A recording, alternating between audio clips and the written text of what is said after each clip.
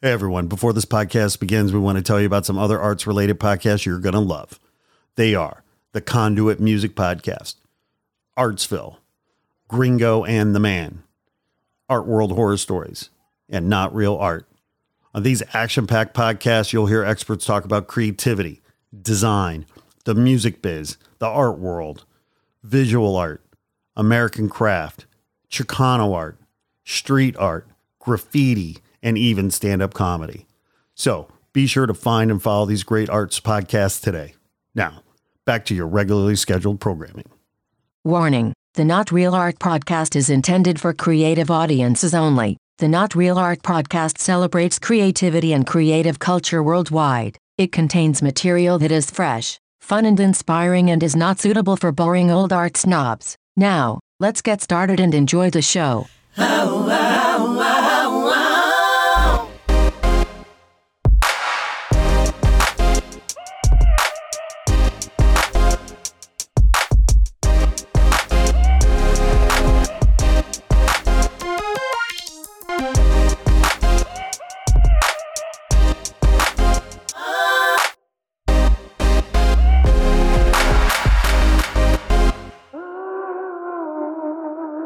Greetings and salutations, my creative brothers and sisters. Welcome to the Not Real Art Podcast, where we celebrate creative culture and the creative people that make it.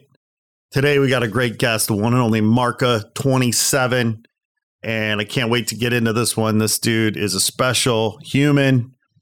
But before we get into it, I want to encourage you to check out all the good stuff we got for you on our website, notrealart.com.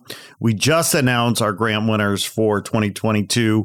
So go check them out. 6 amazing artists who we're just so grateful to have now in our Not Real Art family.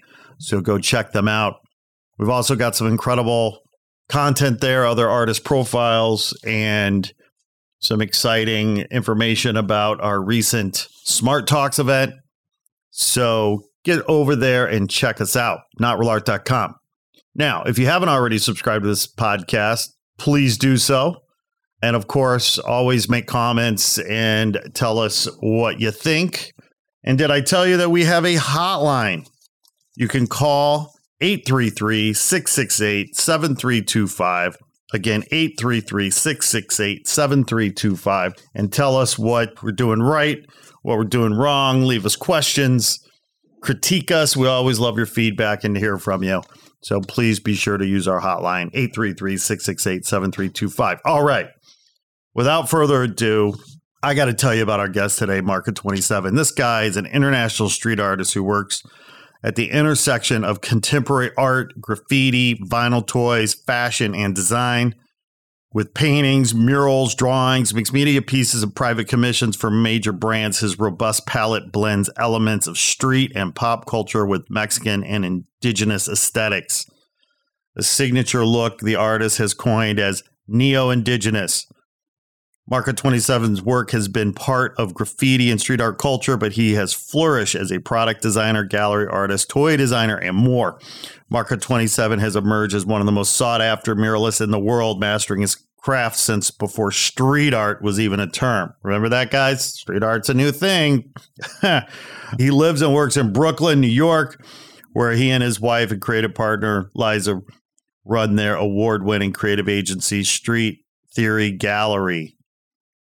And I just love Marka. I mean, the phrase "still waters run deep," I mean, couldn't be more applicable to a human being. I've known Marka. I've had the privilege and honor of knowing this amazing human since, I think, 2004. We met through our mutual friend, Man One, and shout out Man One. And so Marka and I have worked together on projects over the years, off and on, and I'm just so grateful that he took time out of his busy schedule to come and chop it up with us today. We get into some interesting stuff. I think you're going to dig it. But like I said, Marka is just a deeply soulful dude and very thoughtful in his speech and his words. Unlike me, I just spout off without thinking half the time. But Marka is the antithesis of me. He, in the best way, he is such a thoughtful, soulful dude, a smart dude. And I'm just so grateful to have him on in his classing up the joint with his creative brilliance and his talent. So without further ado, let's get into this important episode and hear from the one and only Marka 27.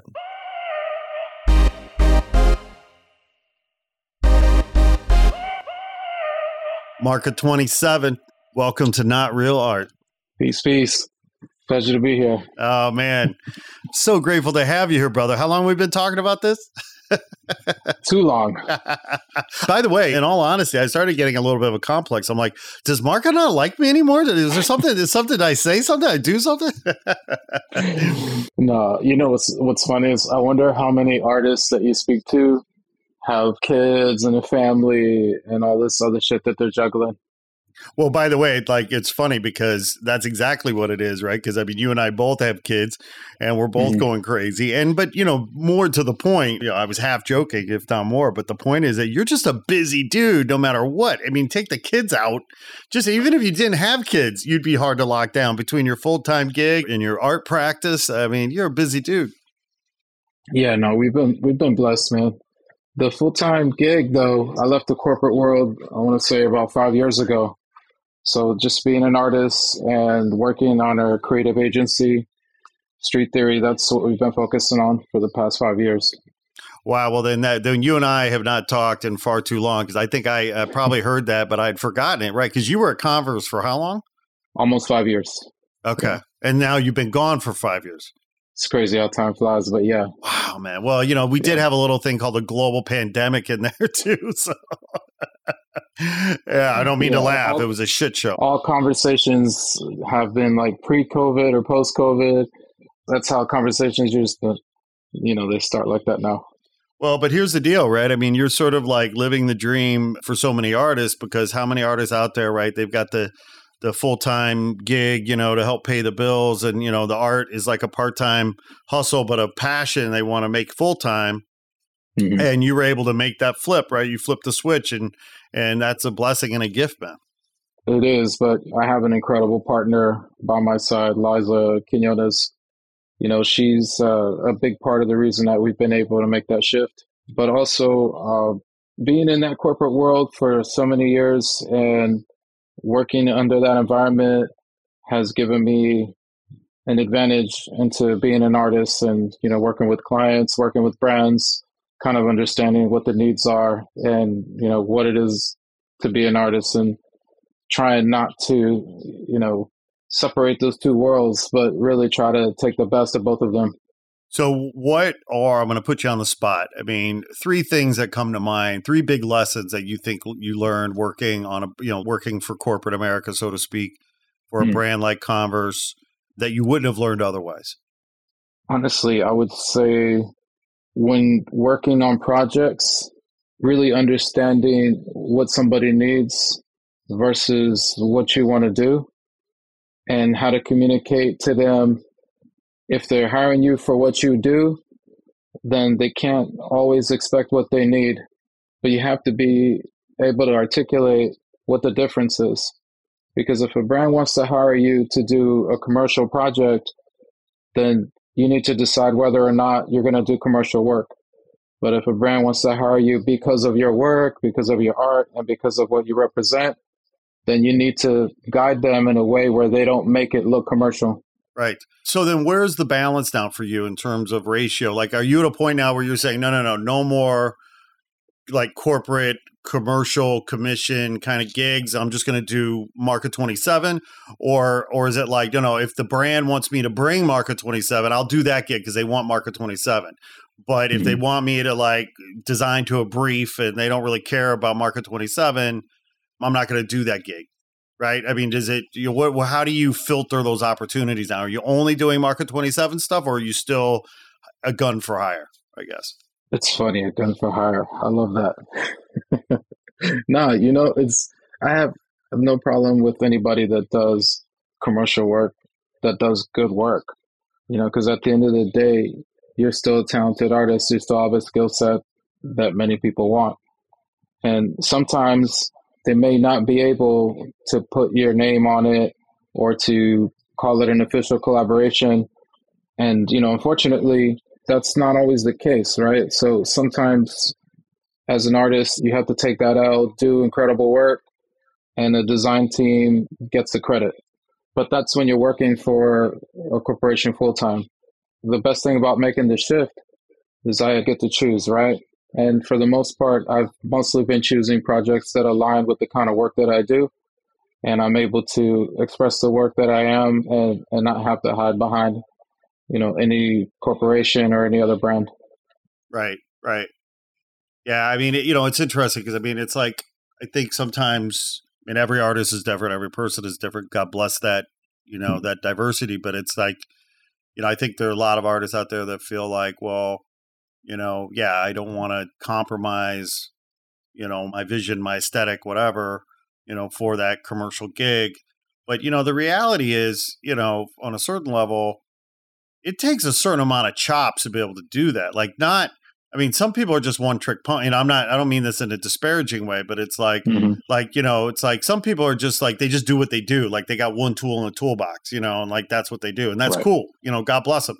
But then, to have a guy like you, you're multidisciplinary. You have multi-tools in your toolbox. So you get to choose. It's like, well, okay, do I want to, be hired to use all my tools, or do I just want to stick with these 2 or 3? And that's a blessing. It's sort of to have that toolbox, No, definitely. And come from a design and product background helps tremendously. I didn't come up with this, but somebody said that, design is just art with a function. And I think that when you're doing something for marketing purpose or to celebrate a moment, for example, if it's a campaign for World Cup Mexico and somebody wants to hire you to represent Mexico's team, you'd be crazy not to do that. But of course, it has to be centered around soccer, the essence of World Cup is, and your work. It can't just be all about your work. So you have to be creative and think outside the box and find an authentic way to make that connection. Yeah, man. Yeah. And, it was really interesting what you said. When I asked you about like what you learned working for Converse, because at a high level, what you said was you really referenced communication. Like, how do you communicate, and that ability to articulate, and differentiating and then communicate around, what is a want versus a need, or just being able to understand what is needed for a given outcome. And, I say this a lot. We talk a lot about communication, in the arts. And, the reality is, sadly, there's so many artists that are so damn talented, but they can't talk about their work maybe, right? Or they're uncomfortable maybe communicating. And I just feel like, there's probably a lot of mediocre artists out there that are killing it because they really are good communicators, and it's like, but I think that muscle, right? That ability, it's like with any good marriage, right? Any good marriage of any kind, whether it's with you and your life partner or you and the client or whatever, like it hinges on your ability to communicate, to listen, right? To see. Yeah. And that's a powerful thing that you're talking about. Yeah. No, it's incredibly important. But most important, it takes time and, a lot of dedication to have a point of view. That doesn't happen overnight. Right. Well, let's talk about that a little bit because, you and I met. I remember meeting you first time, and tell me if I'm wrong, but I do believe you and I first met in Playa del Rey at the EA corporate headquarters when you and Man were doing a live painting gig. I had just met Man about that time. So that had to be like, I don't know, 2004, 2003, something. And then he's like, oh yeah, my boy Marcus coming through. And you show up. I'm like, whoa, man, I'm just watching you guys do your thing. And, and I think that's when we met, man, and so you and I go back a little bit, but then, I don't really know much about your true origin story. Like, as an artist, like, did you get started, were you a writer? Like, how did your creative expression come to life as a young kid? Well, for me, my origin story starts with my family. I was born in Juarez, Mexico. We moved to Texas when I was really young. And, seeing graffiti on freight trains and seeing some of the gang calligraphy, and then finally getting exposed to spray can art, subway art. It was a combination of all those things that really made me want to get into graffiti and start, using a spray can to try and do anything, really. Letters were the first thing that I started with. Graffiti was the thing that, was my first love. It wasn't until I moved from Texas to the East Coast that I started painting with crews in New York, like Fly ID, and I had a crew in Boston called 3A, another crew called ALA. And then from New York, we ended up in LA. And that's when I linked up with the infamous Man One and Vile and started painting with COI crew. And that led to painting at the Belmont tunnels and, just really connecting with some legends. Yeah, right on, brother. So how old were you when you moved to Texas? God, I must have been maybe 3-4 years old. Isn't that funny? We're like getting old enough now that like we have to actually think about like, it's like, wait a minute, how old was I when I did that? And I got you beat. I'm 52, but I'm just saying like, even like, I'm like, oh man, well, what was that? 80, 81? I don't remember. So you were how old you said? You think about 3? I'd say about 3 to 4 years old before you could start elementary school. Because I remember when I started school, I didn't really know English. I was learning English by watching Saturday morning cartoons and Sesame Street, because neither of my parents spoke any English. And what was that like for you? Do you remember what it was like? Or was it just as a young, kids are so resilient and, kids bob and weave in a way that adults can't. But like at the end of the day, like, do you remember, was that exciting for you? Was that scary for you? A little bit of both? I mean, what was it like moving to Texas for you as a little kid? Well, I had 2 siblings. I had an older brother and a twin brother. And at that time, living in East Dallas in the 80s was problematic. There was a lot of crime. There was a lot of gang activity, drugs, all those things. And I remember in elementary school, 2 houses down from my house, I actually saw a SWAT team come and raid a house. And I really didn't understand. I thought we were filming a movie. I didn't know that shit was real. When you're a kid, it's hard to make that connection. Totally, right? Yeah, because you only see that shit on TV. You're like, whoa, they must be filming a show, but that's exactly all too real. So you come to Texas. How long were you in East Dallas? All through the 90s. I want to say I moved in 1999. To Boston or to New York? To Boston. To Boston, right. Yeah, to Boston. Went to college on a scholarship. Yeah, what's crazy is when I was in Dallas, I got arrested for graffiti. It was a crazy-ass charge. I was with a friend of mine, and he's a white kid from the suburbs. We both got arrested for the same shit. They put us in separate cars, and I didn't see him for a few months until I got out. When I got out, I said, hey, where the hell have you been? And he said, where the fuck have you been? And it turns out they gave him a ride home. Told his family he was hanging out with bad people, bad company. But, they looked at me. I had no record at the time. And, that shit didn't mean anything to them. It took me straight to jail. Oh, man, I never heard that story before. Yeah, there's many like that. But, I'm probably one of the few people that have gone to college on a scholarship and were on probation at the same time. Well, I don't mean to laugh. I mean, you have to laugh. You got to laugh. That shit's so crazy to me. It's crazy. Yeah, that some judge in Texas said, well, I see you're trying to turn your life around and you have a scholarship, but you're still on probation. So that's just wild to me. Well, and I mean, it's like when I said I didn't hear that story before, like I never heard that your story, your version of that story. Mm-hmm. That shit happens all the fucking time. Everybody knows that shit. Anybody that's listening anyway knows that shit. But I didn't know that it happened to you. That's wild. Oh, yeah. I mean, it's not until you become an adult and you have kids, you start understanding even the trauma that you went through as a kid. And thinking about, damn, my mother had to see me, chained like an animal in front of a judge. And to think that you would never want to see your own kids like that, that's when you start to realize, what the system does to families. Yeah, man. Yeah. Well, and, it's not to get like too like specific about it, but it's like like one of the things that I'm just so inspired by when I think of you is like not even just about your art. I mean, while you have built out your art practice and your career as an artist, you have raised a family, man.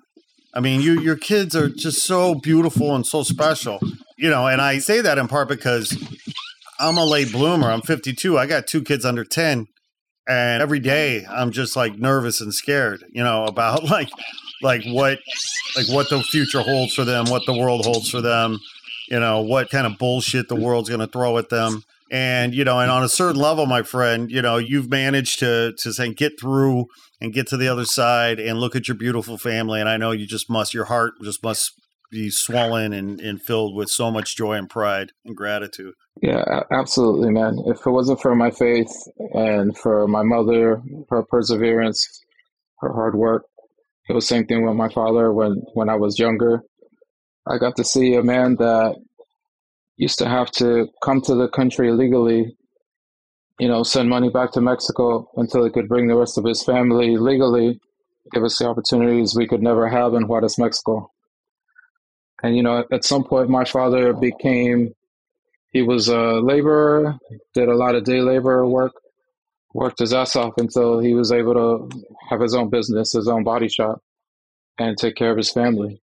So I think a lot of that hard work and work ethic has been instilled in me. Yeah, well, it is. We do stand on the shoulders, right, of giants. And we stand on the shoulders of our family, and hopefully our family, right? So many kids out there don't have what you had, and how grateful and lucky. And it's like, it is about the luck of the draw too. It's like, that's why we have to give back, right? That's why we have to remember that, none of this shit is predestined. I mean, it is so random.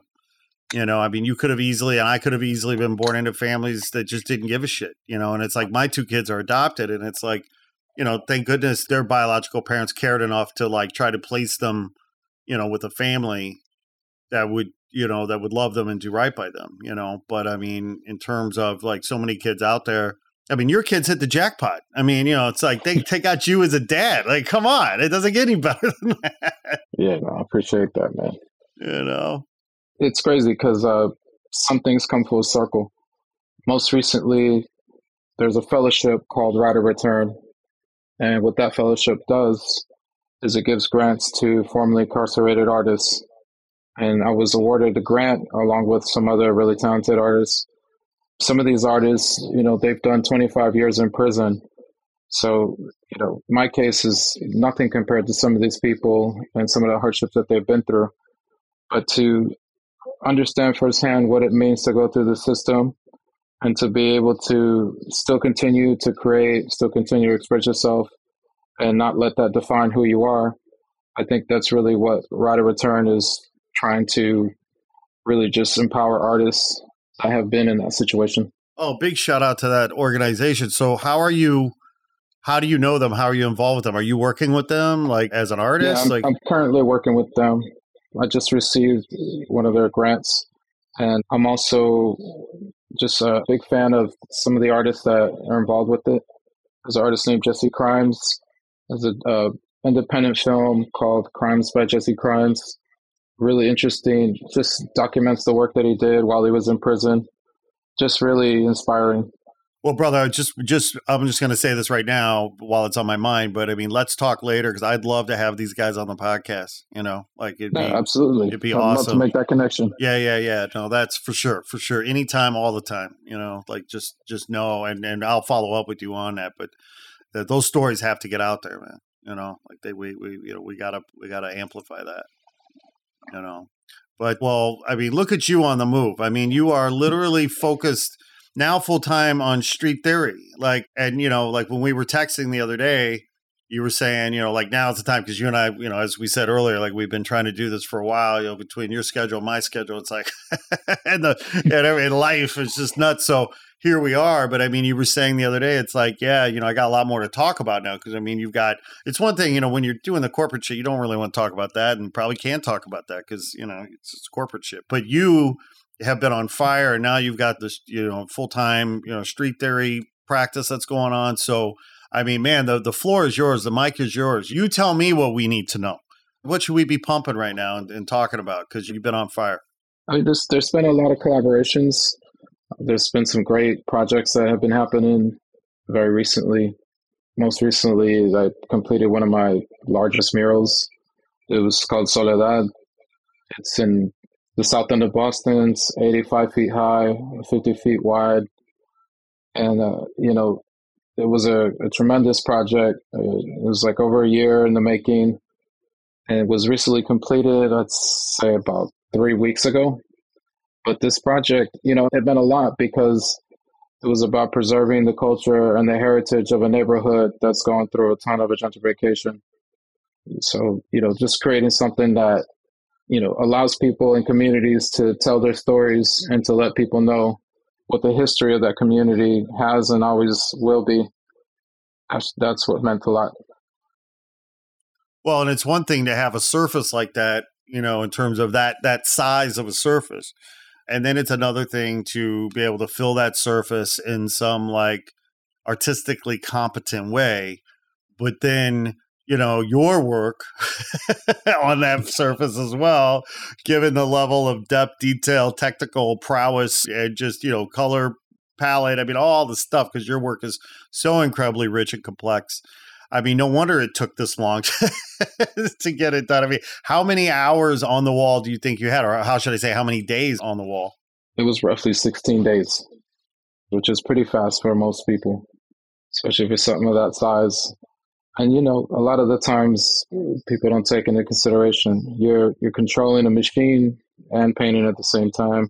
So it's, it's technical, but at the same time, you have to be safe.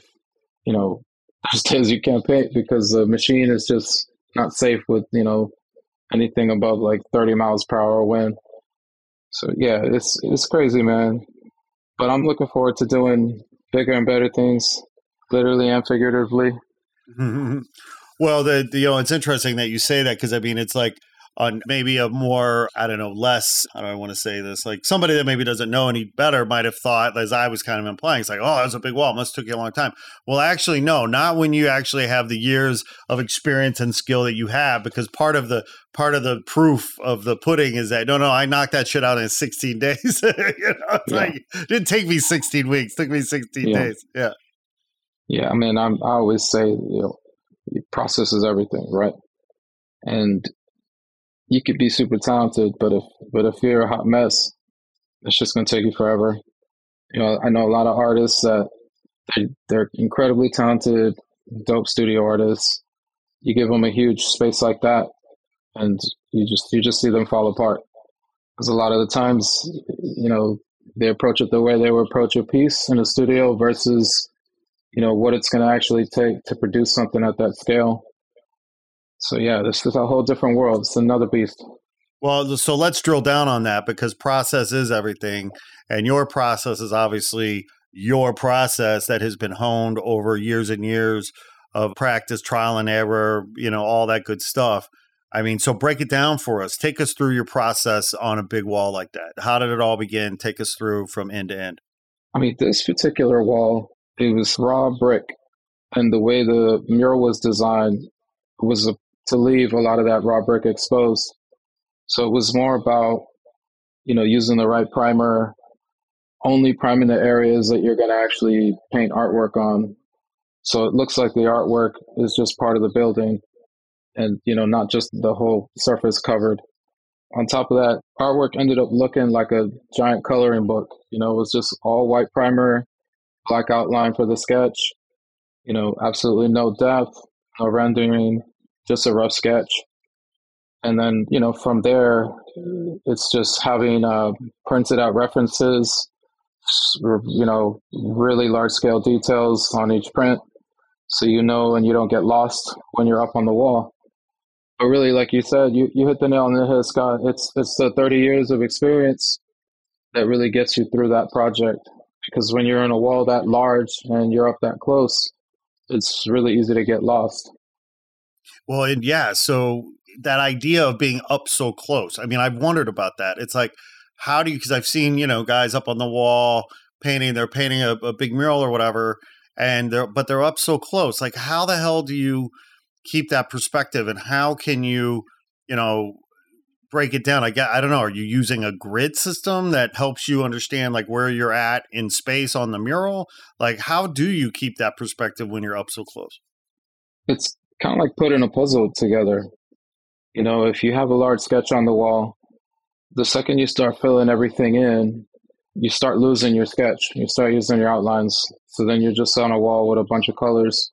If you have your reference up there and you know the area that you're painting on, and you also have a mock-up of your drawing, your sketch, your fully rendered drawing onto the actual wall, then you're comparing what you're painting to the reference that you have. And, that's where technique and experience really takes over. Because there's artists that use doodle grids, which work great. There's other artists that project, which also works great. Honestly, there's no right or wrong way. I don't believe in being a purist and, there's only one way to do things or there's only a true way to do things. I really think that if you get your message across and if your work is strong and your originality is really what sets you apart from everybody else, at the end of the day, nobody cares how it got done. They just care about the result. Well, and absolutely right. And, but as a practical matter, right, we all know that when you're talking about a wall that big, for example, like, I mean, people might think like, oh, being an artist is so glamorous, so sexy, and, and it is cool, and it's a gift from God, and, and that's to be honored and respected, no doubt. Not everybody has it. But that being said, though, doing a wall like that, like you do it 16 days or not, man, I mean, you're on your feet. This is labor intensive. This is hard work on the body, on the body. For sure. Listen, there's definitely a lot of Tylenol, a lot of pain reliever, shoulder, back, all of that. And, age has nothing to do with it. Like, I've had assistants that are fairly younger, and it's funny when you outlast somebody that's in their mid-20s, and it's just because they're not used to the grind. Yeah. Well, yeah, it's conditioning, right? It's like, it's like anything. Like you train, you got to be in shape, you got to train. And Absolutely. After 30 years, you know how it goes. You're in shape, you can do it, your muscles are trained, but the sustainability of that. I mean, like one of the things I've wondered is like for so many artists who are maybe known for doing big walls or whatever, it's like, how sustainable is that? Like, I guess, and what's beautiful about your practice is that you're so diversified. I mean, yes, you might be, we're talking about this big wall that you just did because it's fresh and new and it's beautiful. And we need to honor that and you're proud of it. And I want to amplify it. But I mean, this goes back to the toolbox conversation. I mean, you're diversified, right? So you do have toys and you do commercial work and illustration and murals and stuff. So maybe you do 1 or 2 or 3 walls a year, whatever it is. I don't know. It's like that's more sustainable. But I think about those artists who maybe are just like so known for big walls and it's like, man, what are you going to do when you're 50? What are you going to do when you're 60? It's like they're going to get more assistants. Yeah.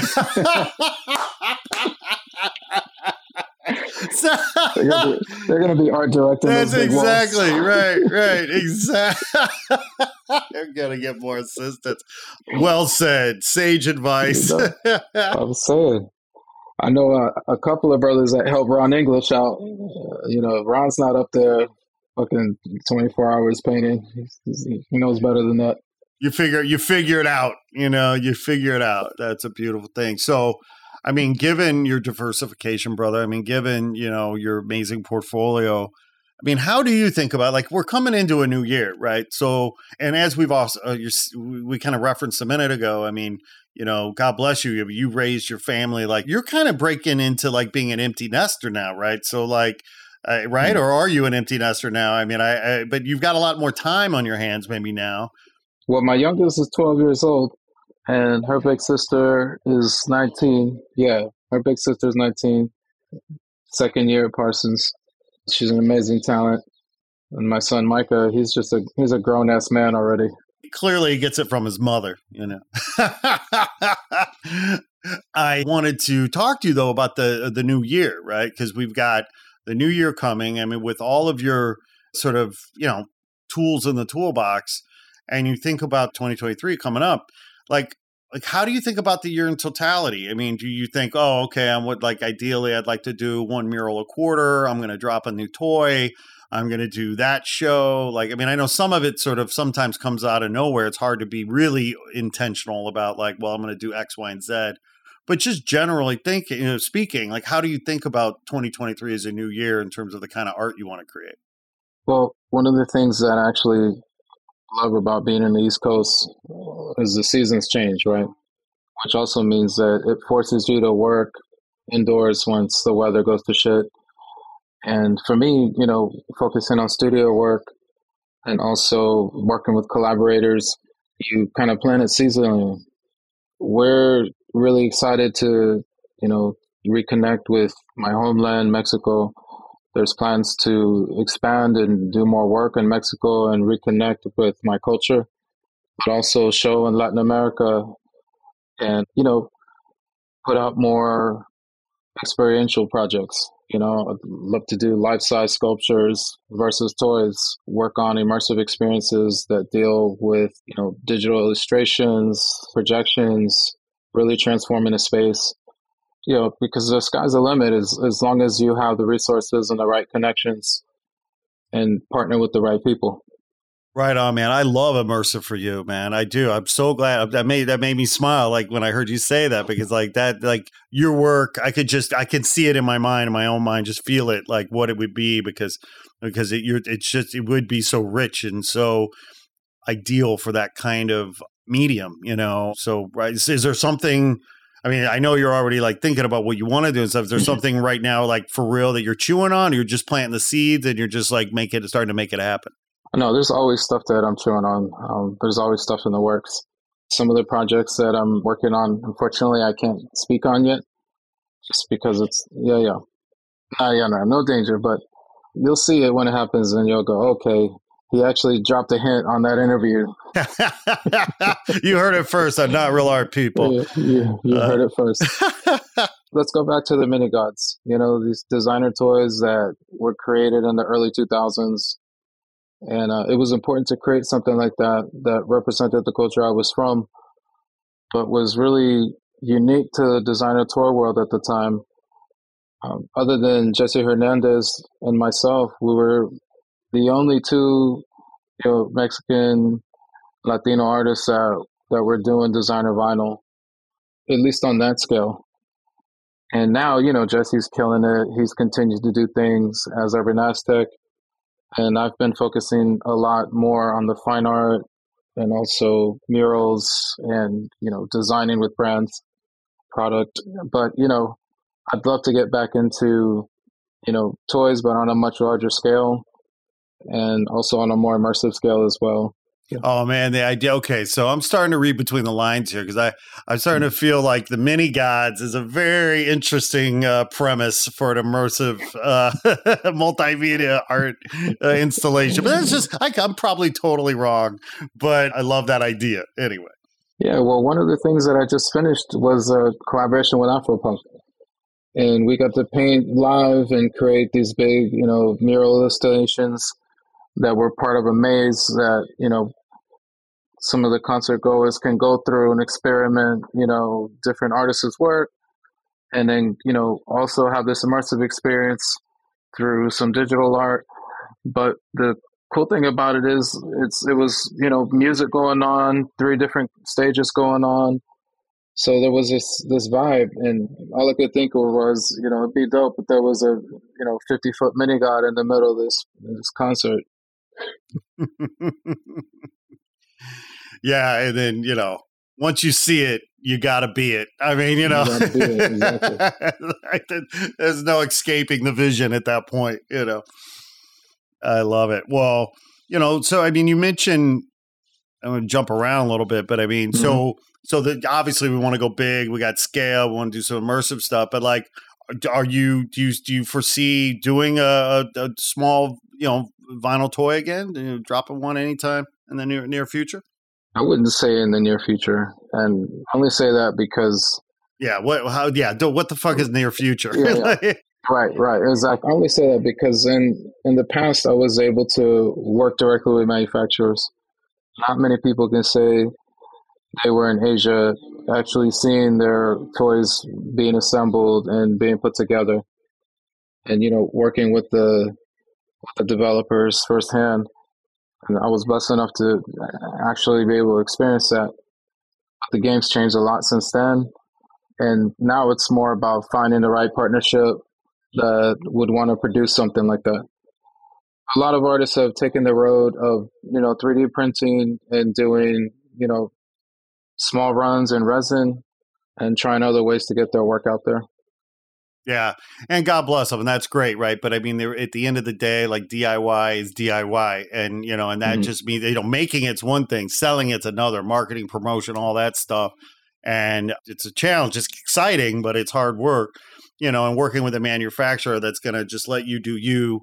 And you can oversee it, make sure it truly represents your vision, but then they get to handle all of the marketing and sales and distribution. You just collect the check. Like, that's kind of sweet. Like, what I mean? It's kind of like, if you had to choose, maybe you want to go that way, Yeah, it's good to have partners, especially if their strength is in getting the product out there and getting it to the right, retailers. Versus you trying to just hustle it out of your garage. Mm-hmm.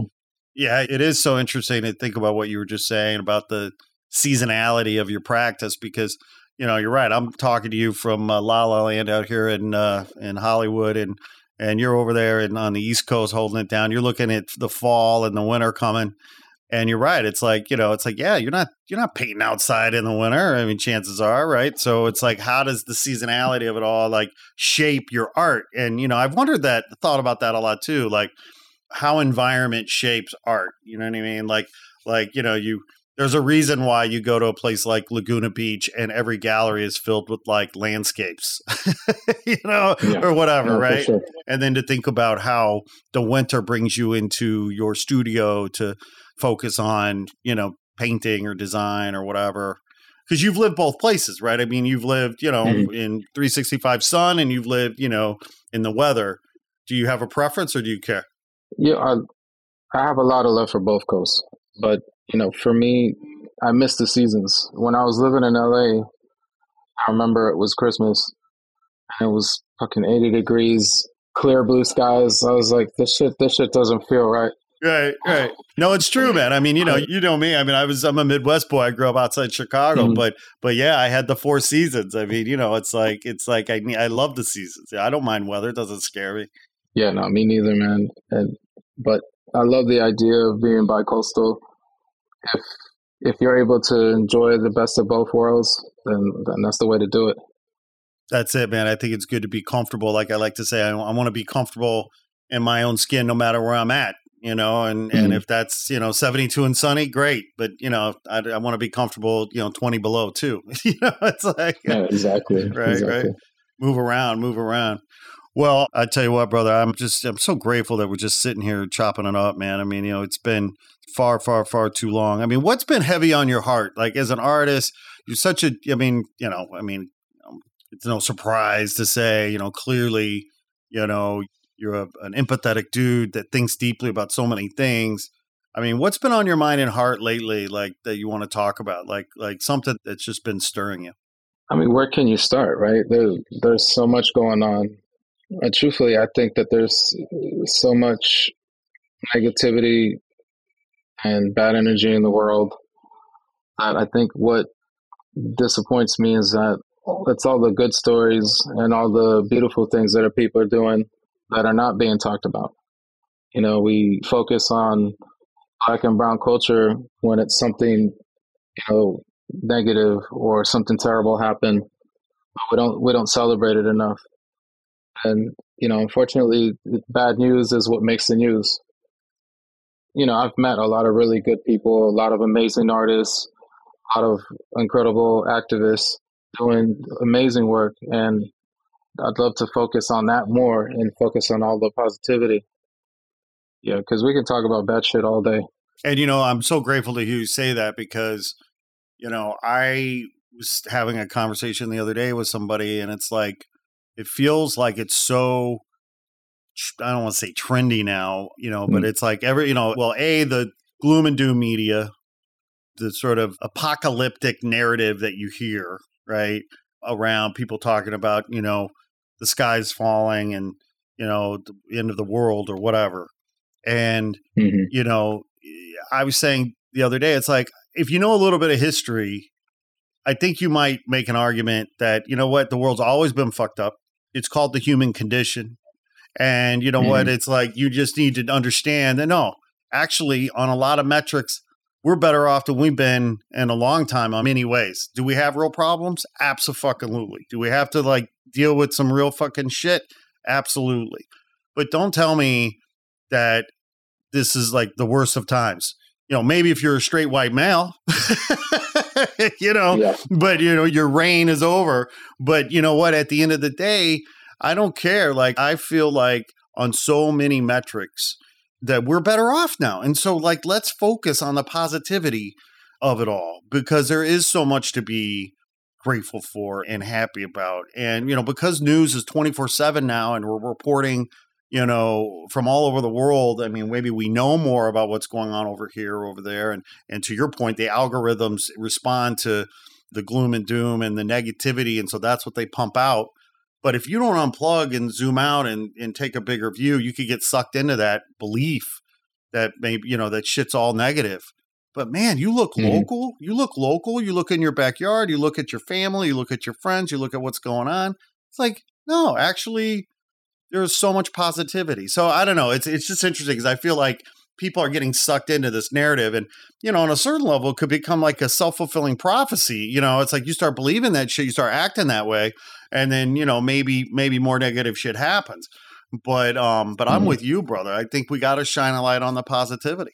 No, absolutely. I mean, we control our own narrative, right? There's an artist from Boston that I'm a huge fan of. His name is Paul Goodnight. I suggest anybody listening to this, look up Paul Goodnight. But shout out Paul. But he told me this quote. He said, "He who controls the image controls the mind."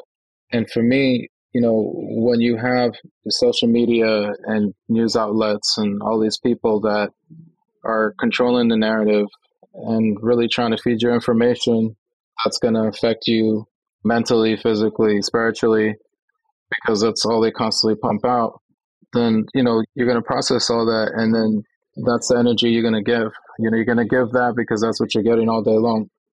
Imagine if media, you know, really pushed narratives that were uplifting, that were inspiring, that showed, you know, our people thriving.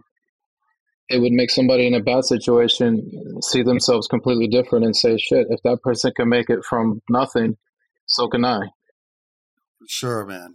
Yeah. And, you know, listen, I mean, yeah, I think part of it too is that, I don't know, let's go there. I mean, on a certain level, you know, because the demographics in this country is shifting, right? And as it should, right? Because it was all, you know, the aspiration was always like, oh, melting pot, diversity, you know, all that shit. But the truth was, you know, the power structure was driven and enforced by the straight white male, right? And now you have demographic shifting, and you can't change that. There's nothing changing the demographics. Like, its change is constant, and that's right. And there's a beautiful thing, right?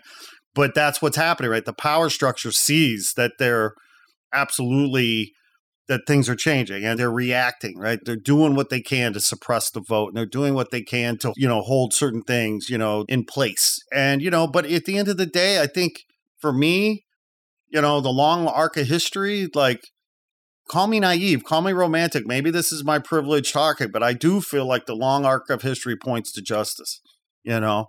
And it's like maybe our generation, maybe, you know, some real heavy, dark shit is going on right now, but like, I do believe, you know, I feel like I got to err on the side of being positive, right? Like, so I don't know, man. I mean, you know, I just, you know, I got 2 kids under 2. You got kids, you know, it's like, what am I supposed to do? Like, I want them to have a realistic view of the challenges of life. Life is challenging. Growing up is hard. Life is hard. It's a struggle. I'm not saying it's easy, but, you know, I don't want them to be looking over their shoulder every minute either, because everybody's being demonized, or, you know, they're threatened by the fucking shadow, you know, or the, you know, it's like, because I feel like that's where it's interesting, because in a lot of the circles, or the, you know, I hear people talk, you know, around LA or whatever, and it's like, you think the murder capital or the murder rate is up. I'm like, no, guys, the murder rate is down. You know, it's like, as you talk about parents, like, they don't want their kids to ride their bike without a helmet. They don't want them to go far, you know, around the block, you know, and it's like, are we trying to raise tough, resilient kids, or are you trying to raise kids afraid of their own shadow, you know? And I don't know. I'm on a rant now. No, I think you want to raise smart, empathetic kids that are good human beings, but also aware, that there are some bad people in this world, but also keeping in mind that not everybody is bad. So, yeah, it's a balance, man. It's a balance, indeed, indeed. Well, and I just, the importance of unplugging, I remember reading an interview with that designer, Philip Stark, the French guy. And, he's one of these industrial designers, right, that always gets hired to design, all kinds of shit. He'll design a hotel, then he'll design a super yacht, and he'll design this and he'll design that, watches or clothes or whatever. And I remember reading a long time ago, because apparently, I guess he famously does not have a phone, does not have a TV, he's just so like unplugged, he's off the grid. And he's like, man, I have to do that for my art, because as soon as I plug in, I have all these influences and I want to keep it pure. Because the second he thinks he came up with some new shit and then he starts seeing what's out there, he's like, oh, fuck, somebody did that 40 years ago. Somebody did that 100 years ago. Right.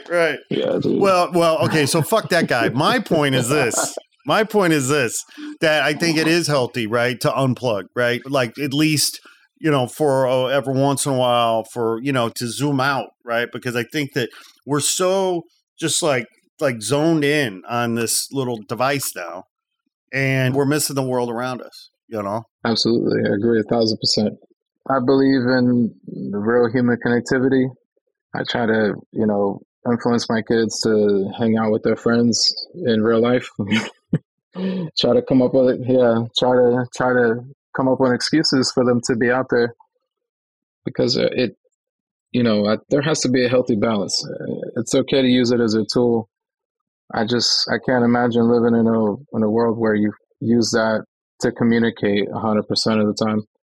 Well, so we've referenced this phrase IRL, right? Which is like, how the cool kids these days talk about, real life. But, we're like old dudes now. I got you beat. I'm 52, but still, and we ain't young and sexy anymore. And if we ever were, if we were young, maybe we weren't sexy. But sexy still a frame of mind, bro. Oh, okay, you're still sexy. I clearly I got some work to do.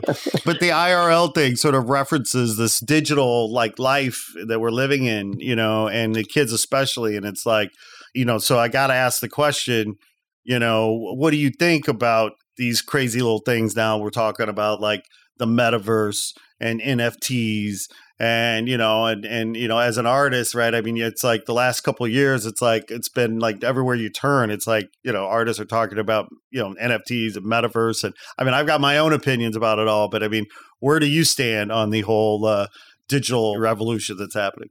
As an artist, it's to each their own, if you want to be a purist and everything you do needs to be hung on a wall, that's cool. But for a generation that comes from knowing what it was like to grow up without the internet, knowing what it was like without smartphones, but then also being young enough to see all of those changes and the evolution of technology and being immersed in it at the same time, it puts you in a different category where you have a deep respect for both, where you appreciate the analog and the digital, and you try to combine both worlds.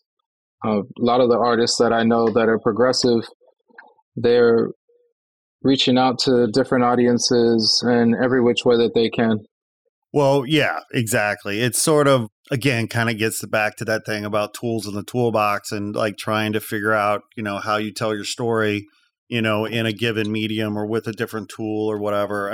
One of the things that struck me about all this is that, it shined a light, the hype, right, around it all, right? It's kind of shined a light on just like how hungry artists are, right, at the end of the day, right?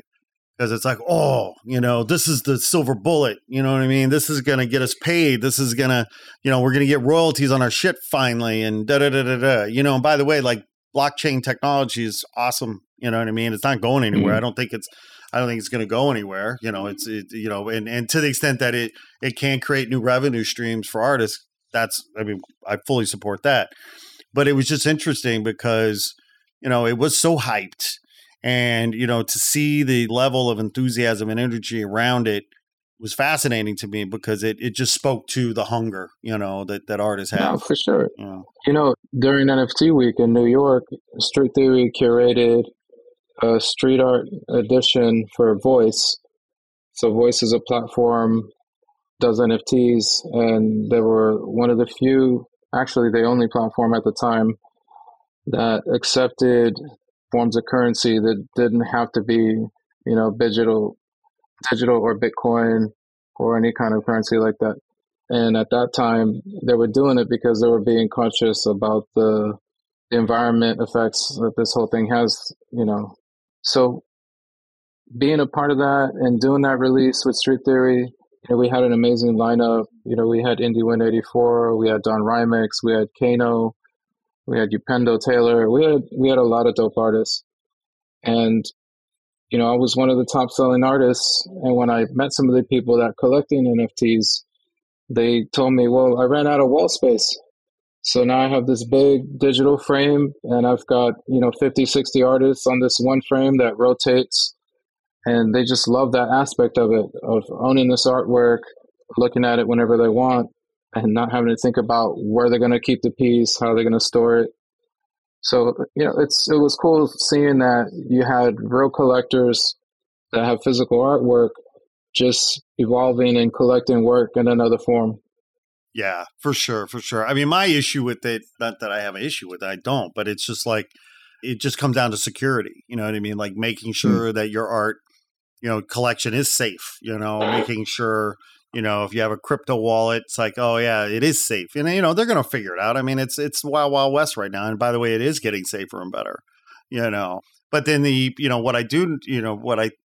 other thing about it too is that, it's like with anything, right? It's like, I may or may not have the expertise, as an artist to launch an NFT. It feels very technical. It's like, what are the tools? What are the platforms that allow me to translate my work in this space and launch it and sell it and market it, in a way that feels, that I can actually successfully do it, without necessarily having a bunch of help, Of course, I think making sure first that you're partnering with a platform that's very intuitive, easy to use for artists, and, has a great network and able to market and really help partner with you. Yeah. What platforms if you, launch an NFT tomorrow, who would you go with?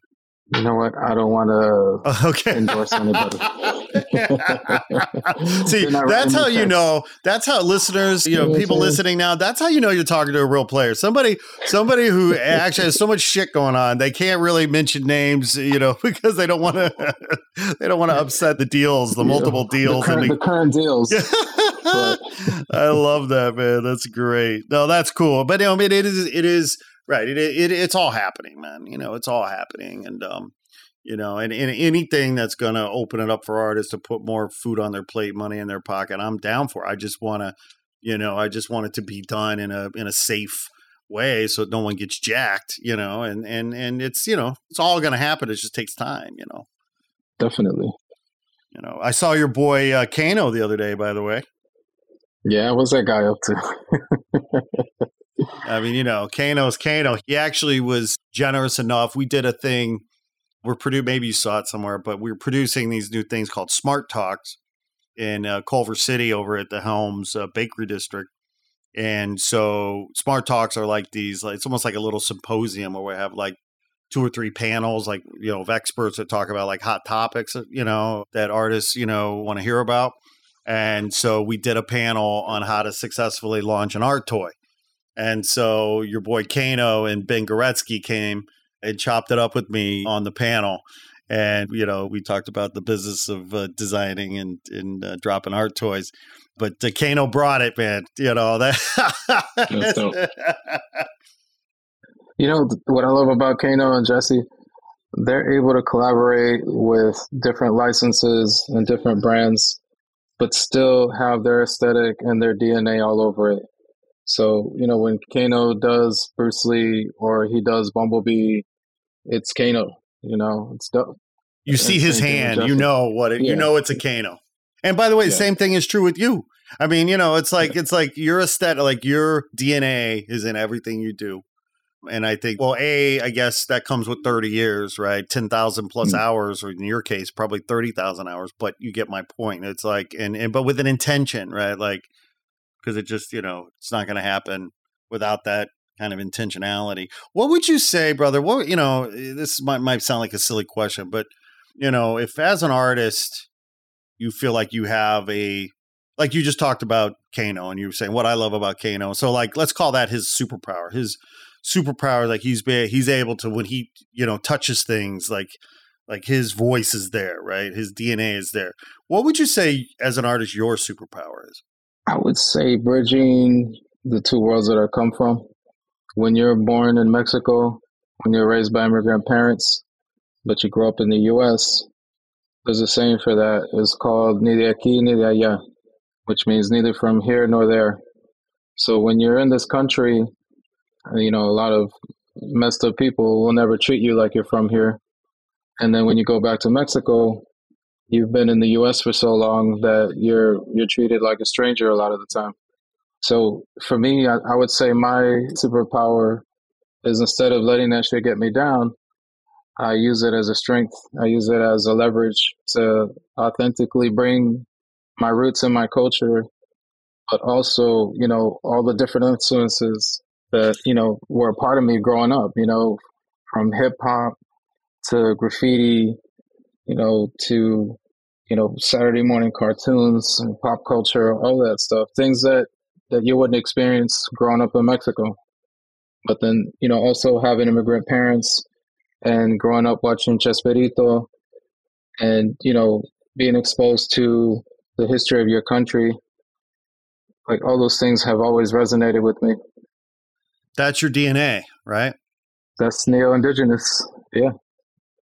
I haven't had a chance to see the Cheech Marin Museum in the Riverside, but I'm looking forward to that because I know there's a lot of Chicano artists that, grew up in California or Arizona or wherever they're from, but still stay true to their culture. So I'd love to see that sometime. Yeah, I haven't been out there yet either. Man was there for a thing a few weeks ago because, it just opened, right? Like 3 or 4 months ago. Yeah, recent.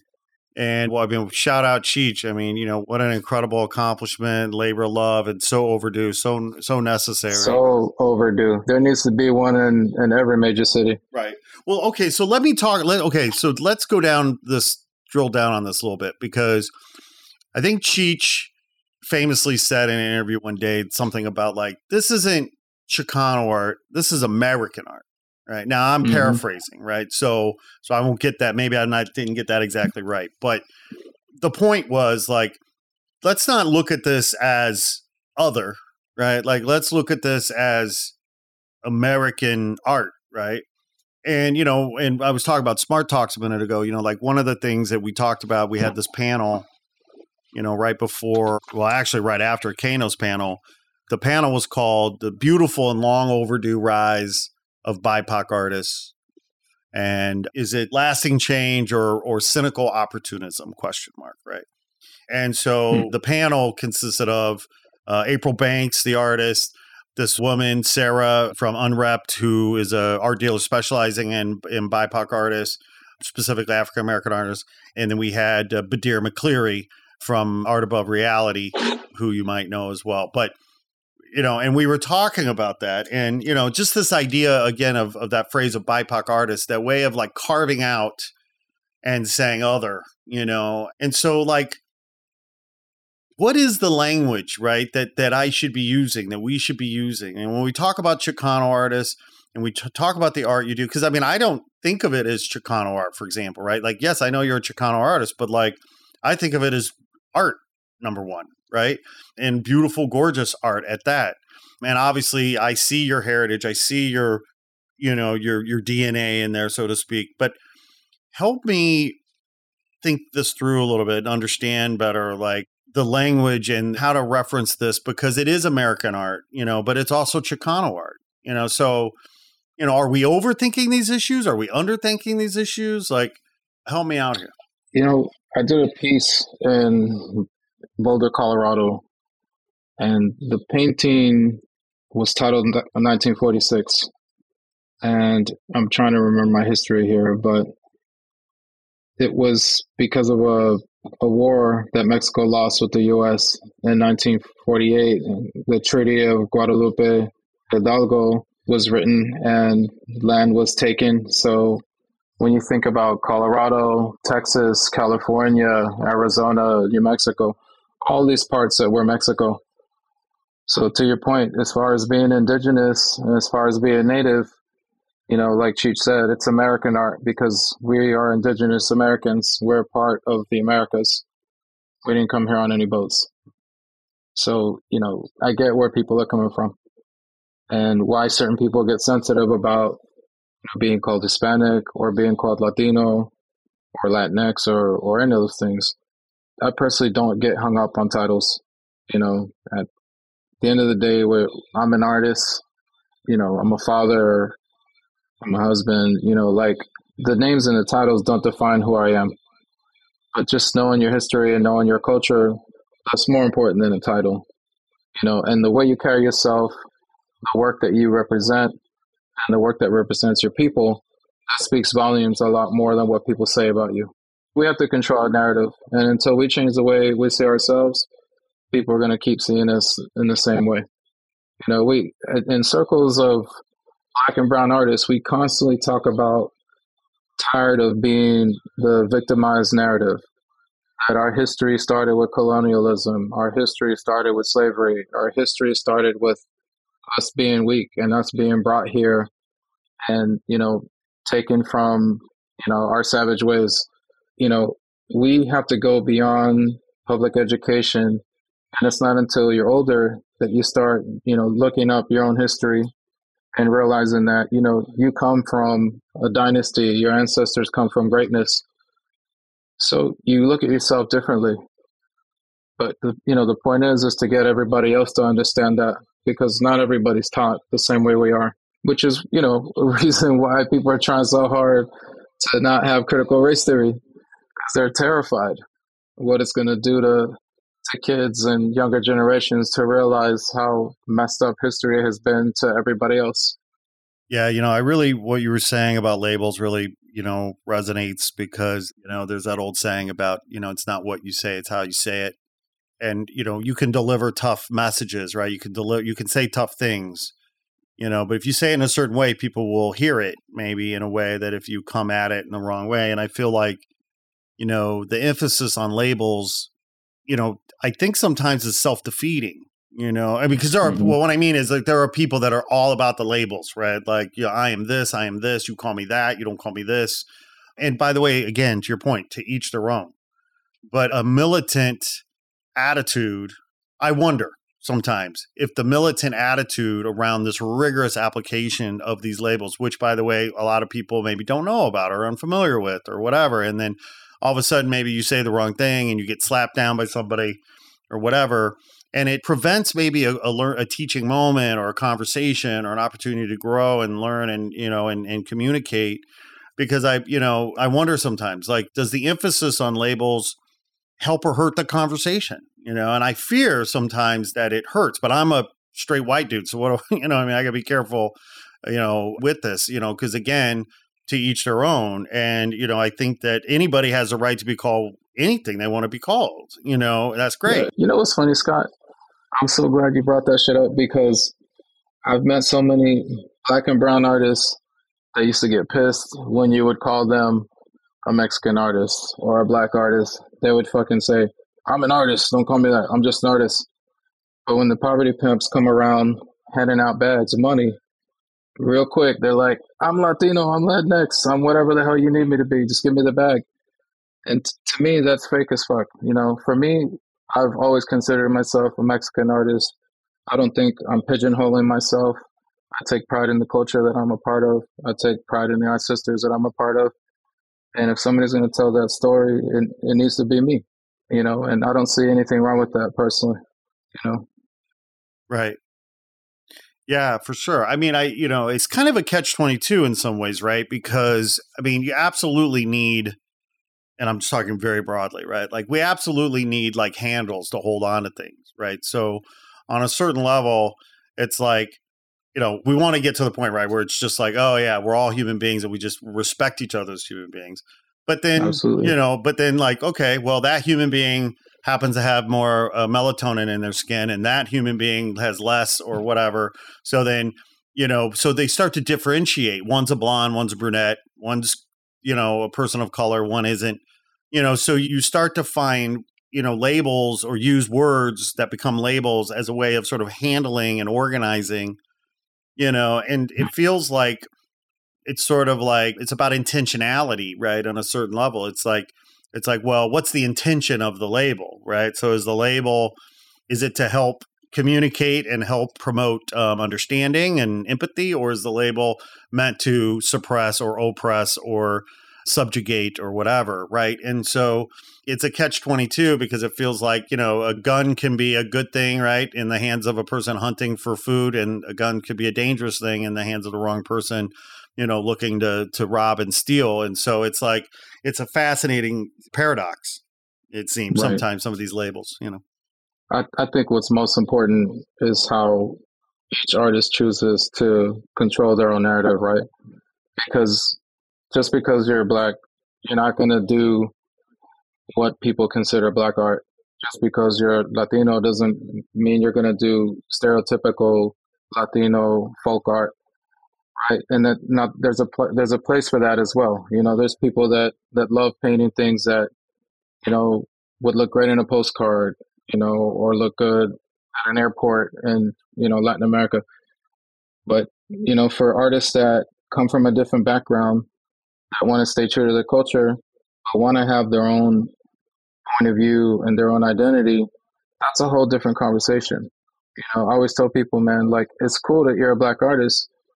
You do you, paint what you want to paint. If you want to paint abstract, if you want to paint cartoons, if you want to do realism, if you want to, paint about, civil rights movement, you paint what's true to you. Don't let anybody dictate who you are just based on the color of your skin. Well, that reminds me of what they tell writers. I've over the years I've taken certain writing classes or whatever, and they always say in writing, it's like, write what you know. Like, what should I write about? Well, write what you know. And it's kind of like what you're saying, you do you paint what you know. You're unique. Your human experience is unique to you. So use that, right, as your superpower. Yeah, no, it's interesting, man. I have a question for you, Scott. What do you think about artists that paint other people's cultures and make a living off of it? Let's just say, for example, you're a European artist, maybe from London, maybe from Ireland. You fetishize Asian women, paint geishas, women dressed in Asian attire, and that's your bag. That's what you do, maybe 95% of the time. And you're making a lucrative living doing that. I'm just curious, what's your point of view on artists like that? Well, I'll put you on the spot, brother. Yeah, no, it's a hot potato. I'll take it. I don't know what I'm going to say is going to be positive or whatever, but I'll say it this way. Like, when you first said the question, you started the question, I thought maybe you were going to go this way with it, and then you ended up going this way. So I guess I'm going to answer the question a couple different ways, maybe. So it's like, just on a base level, if you have a white European artist painting, other cultures, just as a question, right? It's like where my brain went with that was just like, well, I went back to intentionality, right? Because I could see that if the intention was to record, right? So it's like I'm thinking like, pre-photography, right? Like at the end of the day, like you painting that, maybe that was the only way to capture an image, right? Because it's like, oh, I've traveled over here, I'm over here, and my job is to record what we're seeing. So a lot of time, like a lot of the expeditions, of course, that led to colonization and what have you, like many of them had artists on them because they had to paint the landscape because they didn't have cameras, right? Or maybe they were drawing. Or fabricate the savages that were killing millions of people so they can get money from Spain. Fabricate the savages. There's like old drawings of Mayan temples with like, rivers of blood flowing down. So you needed to convince the rest of the world that these people were uncivilized. Right. So that's like revisionist history and all of that, right? But like, so on a certain level, like, so if the intent is evil, it's wrong. I guess that's what I'm getting at. So if like the intent is, if it's educational and historical or trying to record something, for posterity or whatever, okay, maybe I can see that, but then you sort of went, to this point, like, well, if there's an artist that's just like into Asian women and they're just painting, Asian women all the time, because that's what's getting them off, well, that borders on obsession, right? That borders on objectification, that borders on sexualization, exploitation, right? So like, I'm not down with exploitation, period. Right. So, so for me, I guess it is about the intent of one's heart, the intent of the purpose of why they're doing it. I think it's, tempting to paint with a broad brush. Oh, it's wrong all the time or what, I don't know that it's wrong all the time. I think that there could be situations that maybe it is appropriate for a white person to paint an image of a non-white, but it has to be understood like why they're doing that, what's happening, what's the intention, because certainly we know that there's lots of, a lot of evil shit going on out there, and we gotta watch for that, All right, that's a good answer. was there a right answer? please. There's only your answer, man. There's only your answer. Well, how would you answer the question, Market 27? I really feel that you should paint with passion and purpose. And if your purpose isn't coming from a place of authenticity and you're a culture vulture, then I think people that are actually of that culture and that what you're trying to represent is dear to their heart, they're going to see it for what it is. And maybe a lot of consumers will love it and buy into it, but the people that are really about it, they'll never buy into it. Right. Let me be clear about something. And certainly when it comes to art and artistry and artists, like I'm not down with opportunism. I'm not down with seizing a trend or trying to ride the short tail of a trend or trying to be a biter on something that I know is selling over here. I'm going to try it over. No, I'm down with authenticity. I'm down with integrity. I'm down with unique perspectives and fresh air, and that's it, and so, I know there's a lot of people out there that are trying to get a buck because, they see an opportunity they can't think for themselves, right? They can't come up with their own fresh air. So, they're just trying to make money because something seems trendy or hot or whatever. I'm not down with that. I understand it exists. And by the way, I don't on a certain level mind. I mean, I understand somebody's got to make a buck, but hopefully I would want most people to be able to earn a living with integrity and authenticity rather than just biting on some exploited bullshit, Yeah, absolutely. And if you're going to be passionate about a movement and, call yourself an artivist, then, stay true to it. Don't wait for the media to stop reporting on it. Continue that passion, continue the struggle, because there's a lot of us that were doing this when it wasn't cool, when nobody cared, when I first came to LA in 2003, I remember a couple of artists were asking Man One and Vile, does Market paint anything that's not political? Because at the time, that's all it was doing in LA. We did murals that, had Che Guevara on it. We did murals that had Cisqueros and Orozco and Frida and Cesar Chavez and Zapata and all these revolutionary icons, and when I first came to Boston, I already knew that it was a very racist city in certain parts of town. And what caught everybody's attention, I went to the South End when it was barely starting to go through gentrification, and I painted a mural called Strange Fruit. Strange Fruit is a song that was sung and written by Billie Holiday. And it was a portrait of her, and there was also realistic paintings of lynchings to show the contrast between beauty and pure evil. And to paint that back in 2000, we're talking over 20 years ago, in a city like Boston, I mean, that really woke everybody the fuck up. Yeah, I mean, because, if unfortunately, right, most people in a city like Boston, I don't know what the demographics look like, but I'm guessing it's predominantly white town.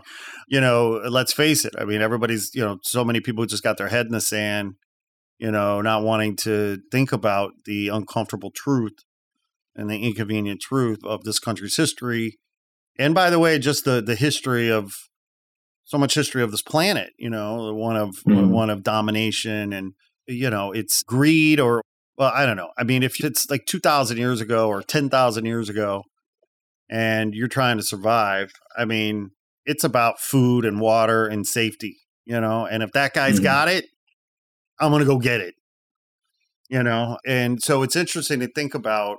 I have this theory. I don't know. I mean, it's so just a theory, and I'm probably way off on it. But, what's crazy about the human species is that we've got out of the food chain, I mean, somehow we manage as animals, if you believe we're animals, that we got out of the food chain. However, that predator-prey, fight-flight kind of instinct, that primal instinct is still there, right? But we got out of the food chain. So how does that manifest itself? I feel like there's an argument to be made that it manifested itself by us turning on each other, right? And so suddenly the other wasn't the saber-toothed tiger trying to get us. The other was you with the food and water, or the woman, And it was like, boom, I'm going to go get what that guy's got, And so it was tribalism, and it was, man turning against man. And then it feels like eventually, as power gets consolidated or ways of talking about it, then it becomes like reductive, and maybe it's like, oh, well, the white people, the black people, the brown people, and, so we got out of the food chain, but we didn't stop killing, I wonder to what extent we will evolve to a point where we can truly love and respect each other and be empathetic and understanding toward each other and understand we have a share of common humanity and we need each other. I mean, it's not rocket science. It's like, how the fuck is this so hard? Yeah, it's greed. For some people, it really comes down to their disconnectedness to this planet. Because when you realize that everything that we have came from this earth, and that we are all in the same playing field when it comes to, we're all going to go the same way. And until you lose the ego and realize that you're not better than somebody else, you just were born under different circumstances. We're just taught, unfortunately, we're programmed with a lot of bullshit. That's why I love kids so much. Because kids are pure. They're, they see things for what it really is.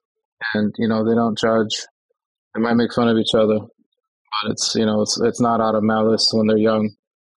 And it's not until we're growing up and learn from society all these ways to differentiate from each other and disconnect from the nature that sustains us.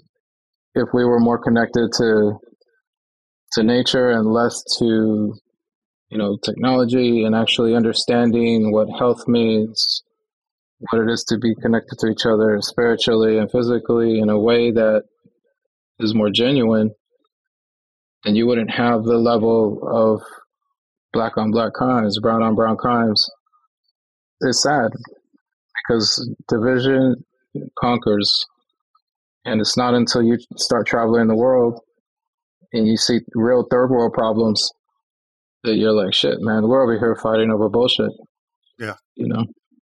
Well, you said something that reminded me of something I really believe in. It's like, I do believe so many of our problems, mankind's problems, generally speaking, are rooted in the disconnection we have from the natural world. Like as soon as we stopped hunting, having to hunt, as soon as we stopped really having to grow our own food, we became disconnected from the natural world, and I think that started to breed so many or create so many quote unquote modern problems, like whether it's mental health issues or obesity or just greed. I think that connection to the natural world, our connection to the land, to the dirt, to the trees, to the air, to the water, was fundamental. Is essential to kind of understanding compassion, empathy, and respect and love and all that. And as soon as you start getting, disconnected from that, you don't have to grow your own food. You don't have to hunt your own food. You start really becoming delusional right, about your privilege or what life is about or whatever the case might be. I mean, it is amazing to me how you'll have foodies, who love to talk about that great cuisine or that great dish they had from that great chef, but they don't want to see a cow get slaughtered or butchered. Or they don't want to see the laborers that are being exploited to grow those avocados, pick the strawberries, all the things that are being done. 104 degrees weather, no fucking weather, no water, no health. I am just, so angry about how this country is so hypocritical and delusional about these issues, because this bullshit about, illegal immigrants are taking our jobs. Are you fucking kidding me? You couldn't pick strawberries for one day, in 105 degree heat, let alone do it for years. So fuck you for saying that. Yeah, I've seen some really toxic behavior in New York. I've seen the NYPD go up to a street vendor and take all of her fruit, all of her vegetables, and throw it in a garbage truck because she didn't have a license. And mind you, she's selling food and vegetables and organic goods in a food desert where you can't find any of that in certain parts of New York. So unfortunately, this evil goes rampant, and they're focusing their energies on people that are trying to make an honest living versus trying to go after real criminals. Let me ask you a question. I may regret asking this question. I won't ask it anyway, because I think about it a lot myself. Is it possible for it to be any other way than it is? I think worldwide it can be. But, unfortunately, it has to start with each individual. We all have to stop, changing the way we see ourselves and stop changing the way we see the world and start projecting how we want to see the world and how we want to see ourselves. Because just because things are fucked up doesn't mean they have to stay that way. So instead of saying, well, what are we going to do about it? Nothing I can do about it. It is what it is. The smallest things will contribute. Small things add up. Market 27, that is a beautiful way to end this episode. And I am so grateful, brother, that we were able to sit down and chop it up like this. And please, let's not wait 5 years before we do this again, or however long. Let's do it live next time. Now you got to come to Brooklyn. We'll do it at my studio. Oh, man, I would love it. In fact, actually, I'd love to talk. Yeah, man, for sure. But I would be great to do, actually, now that you mentioned that, the smart talks thing that I was talking to you about, I want to bring it on the road. I want to so maybe we could come to Boston. We hook up a little venue and we don't go to Boston. They're gonna call it Wicked Smart Talk. Wherever you want to go is where we'll go. And and it'd be interesting to have a couple panels, get some artist discussions, and and do something sort of nurturing, and nutritious, So absolutely, man, I'm down. All right, Scott. Well, it was a pleasure being on No Real Art. Not Real Art has had some amazing artists on here. I'm glad to be a part of the lineup. Hey, man, you're classing up the joint, man. We just leveled up. A whole nother 10 levels, 27 levels, actually. Market 27 levels. Raising the bar, always. Indeed, brother. Well, hey, love to the fam. I'll let you know when I'm coming that way. You let me know when you're coming out this way. I know life is crazy, but I can't wait to see you and break bread and hang out, hopefully sometime real soon. Yeah, man. Definitely. We'll reconnect. Appreciate you. Appreciate you, brother. Be well. All right. Peace. Thanks for listening to the Not Real Art Podcast. Please make sure to like this episode, write a review, and share with your friends on social. Also, remember to subscribe so you get all of our new episodes. Not Real Art is produced by Crew West Studios in Los Angeles. Our theme music was created by Ricky Peugeot and Desi DeLauro from the band Parlor Social. Not Real Art is created by We Edit Podcasts and hosted by Captivate. Thanks again for listening to Not Real Art. We'll be back soon with another inspiring episode celebrating creative culture and the artists who make it.